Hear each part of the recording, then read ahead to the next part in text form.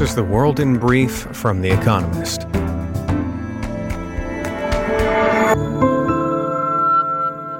Our top stories. Russia began its conscription campaign to boost its manpower in Ukraine. Protests broke out in response to the announcement, leading to more than 1,300 arrests. Some detainees were told to report to enlistment offices, according to independent news outlets. Prices for flights out of Russia have skyrocketed, with many selling out. Dmitry Peskov, a Kremlin spokesman, called reports of an exodus exaggerated. As for allegations that arrested protesters were being served draft papers, Mr. Peskov said that was not against the law. Japan's government intervened in the foreign exchange market to prop up the weakening yen, its first such intervention since 1998. The yen's value had fallen to 145 to the dollar early on Thursday, from 144 the day before, in response to the Bank of Japan's decision to keep interest rates low. The authorities' decision to stem the fall boosted the yen's value back to 142 to the dollar. Sergei Lavrov, Russia's foreign minister, defended the invasion of Ukraine during a meeting of the UN Security Council in New York. Mr. Lavrov said Ukraine was brazenly trampling on the rights of Russians and Russian speakers living there, and accused the West of pushing a false narrative of Russian aggression. He then abruptly walked out of the meeting. Britain's Foreign Secretary, James Cleverly, said Mr. Lavrov left to avoid the collective condemnation of this council. Protesters in Iran set fire to police stations and vehicles amid ongoing demonstrations over the death of Mahsa Amini, a young Kurdish woman in police custody. Though fiercest in Iran's Kurdish region, the protests have also spread to Tehran, the capital, and to some 50 cities and towns across the country. At least 7 deaths have been reported. A UN-backed war crimes tribunal upheld a genocide conviction against Khmer Rouge's last surviving leader, Khieu Samphan. Mr. Samphan, once Cambodia's head of state under the brutal Khmer Rouge dictatorship, had been found guilty of genocide of the country's Vietnamese ethnic minority in 2018. The decision marks the end of 16 years of work for the court. The Bank of England raised interest rates by 0.5 percentage points to 2.25%. The bank also predicted a second consecutive quarter of contraction, officially a recession, but warned that further increases might be needed to tackle rising prices. Inflation in Britain remained stubbornly high in August at 9.9%. Ugandan authorities confirmed at least 7 cases of the Ebola disease. They are infected with the Sudan strain of the virus, for which no vaccine has yet been tested. The cases were identified in the central region of Mubende. The World Health Organization dispatched a team to assist the Ugandan authorities. And fact of the day: $1 billion, the annual economic contribution made by the lobster supply chain to the state of Maine. And now here's a deeper look at the day ahead. China unleashes its strategic pork reserves. The philosophy of China's president, known as Xi Jinping thought, can be maddeningly vague. Its aims include realizing the people's new aspirations for a better life, which does not narrow things down much. But on occasion, China's policy-making apparatus fleshes out these skeletal generalities. According to the National Development and Reform Commission, a planning agency, one of the people's expectations for a better life is stable pork prices. With the National Day holiday approaching on October 1st, the Commission wants to help families afford a feast on their favorite meat. On Friday, it will release thousands of tons of frozen pork from the state's reserves for the 3rd time this month. This should help restrain prices, which were 22% higher in August than a year ago. The Commission has also promised to crack down on price gouging and collusion among food suppliers. It seems producers' aspirations for a better life can make it harder to meet everybody else's.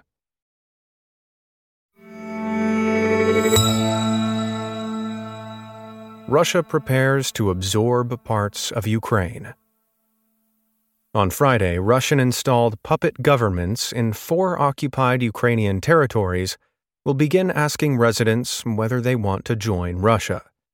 As with a similar sham referendum in Crimea in 2014, a yes vote would be a pretext for formal annexation. The polls will take place over 5 days in Russian-controlled parts of Donetsk, Luhansk, Kherson, and Zaporozhye regions. The process is unlikely to be free or fair. Russian media have published questionable polls predicting between 80% to 91% support. Ukrainian authorities claim the Russians' own polling suggests that no more than 10% of the population will turn out. In Zaporozhye, armed policemen will accompany election officials in door-to-door voting. In a televised address on September 21st, President Vladimir Putin said he would guarantee the annexation process with Russia's full range of weapons, including nuclear ones. Russia's Western adversaries have condemned the plans. France's President Emmanuel Macron called the process a parody. Ukraine is urging its citizens not to take part, and for adult men to leave the region in question to avoid being mobilized against their own country.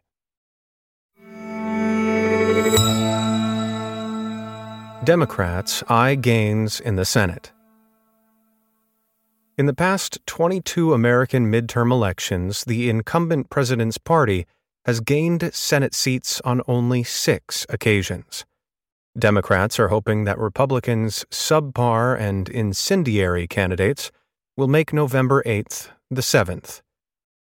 Among the competitive races is North Carolina, where Donald Trump will appear at a rally on Friday alongside Ted Budd, a Republican congressman, gun store owner, and co-sponsor of a bill to ban abortions after 15 weeks nationwide. Though Republicans have carried North Carolina in 9 of the 10 most recent presidential elections, opinion polls have Mr. Budd locked in a dead heat with his Democratic opponent, Sherry Beasley, a mild-mannered former state judge. The Economist's forecast model puts Mr. Budd on top, but his chances are dwindling. The threat of more abortion bans has energized Democrats across the country. Just 46% of Americans support the sort Mr. Budd has sponsored. The issue looks likely to help Democrats retain and perhaps expand their Senate majority. Overall, our model suggests Democrats will pick up 1 Senate seat in November.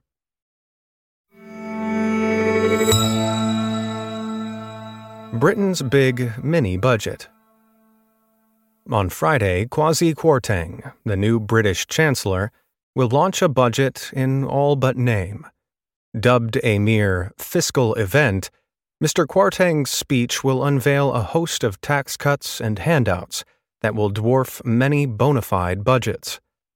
Most significantly, the government is expected to outline how it intends to pay for an emergency guarantee that could cost over £100 billion, $113 billion, after it pledged to reduce the average annual household bill to around £2,500 from a predicted £6,000.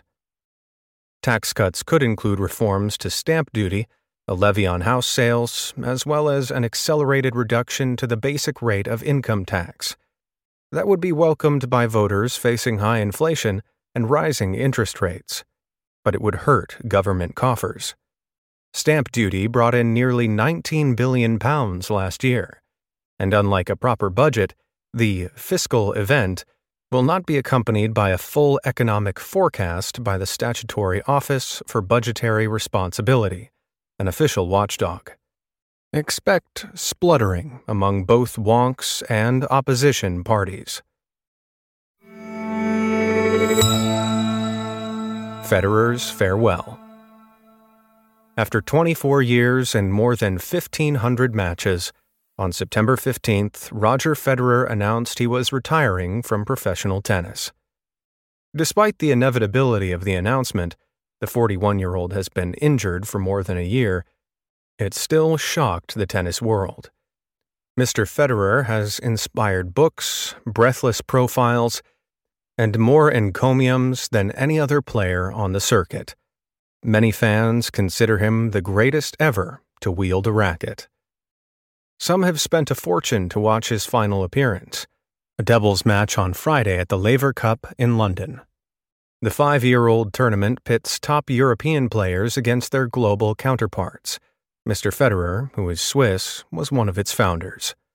Rod Laver, an Australian legend after whom the tournament is named, will be in the audience. Mr. Federer's greatest rivals will be there too. Novak Djokovic and Rafael Nadal will be his teammates. Mr. Nadal will even be his doubles partner.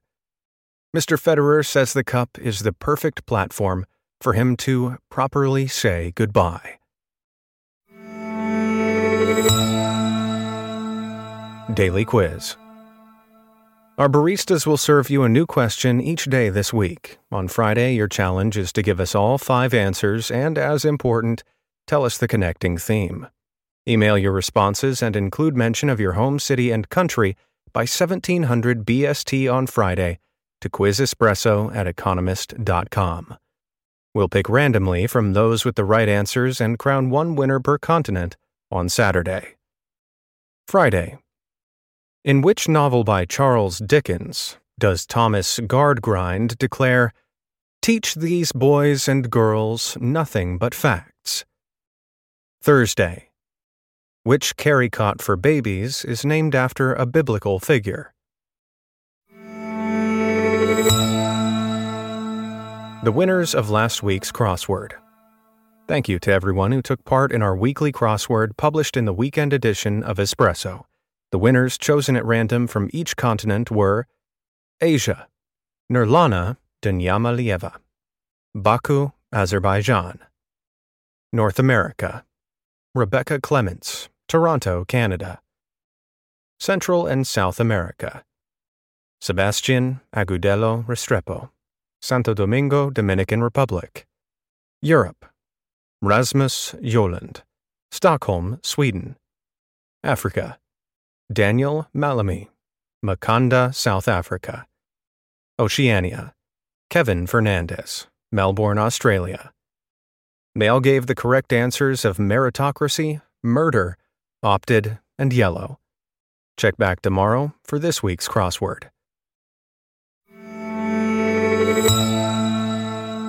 And finally, here's the quote of the day from Pablo Neruda, who died on this day in 1973. If nothing saves us from death, at least love should save us from life. That's the world in brief from The Economist, available 3 times every day of the week. You can also hear interviews and analysis from our journalists, including our current affairs podcast, The Intelligence, on your podcast app. And subscribers to The Economist have access to each week's full edition in audio. Just download the Economist app to start listening.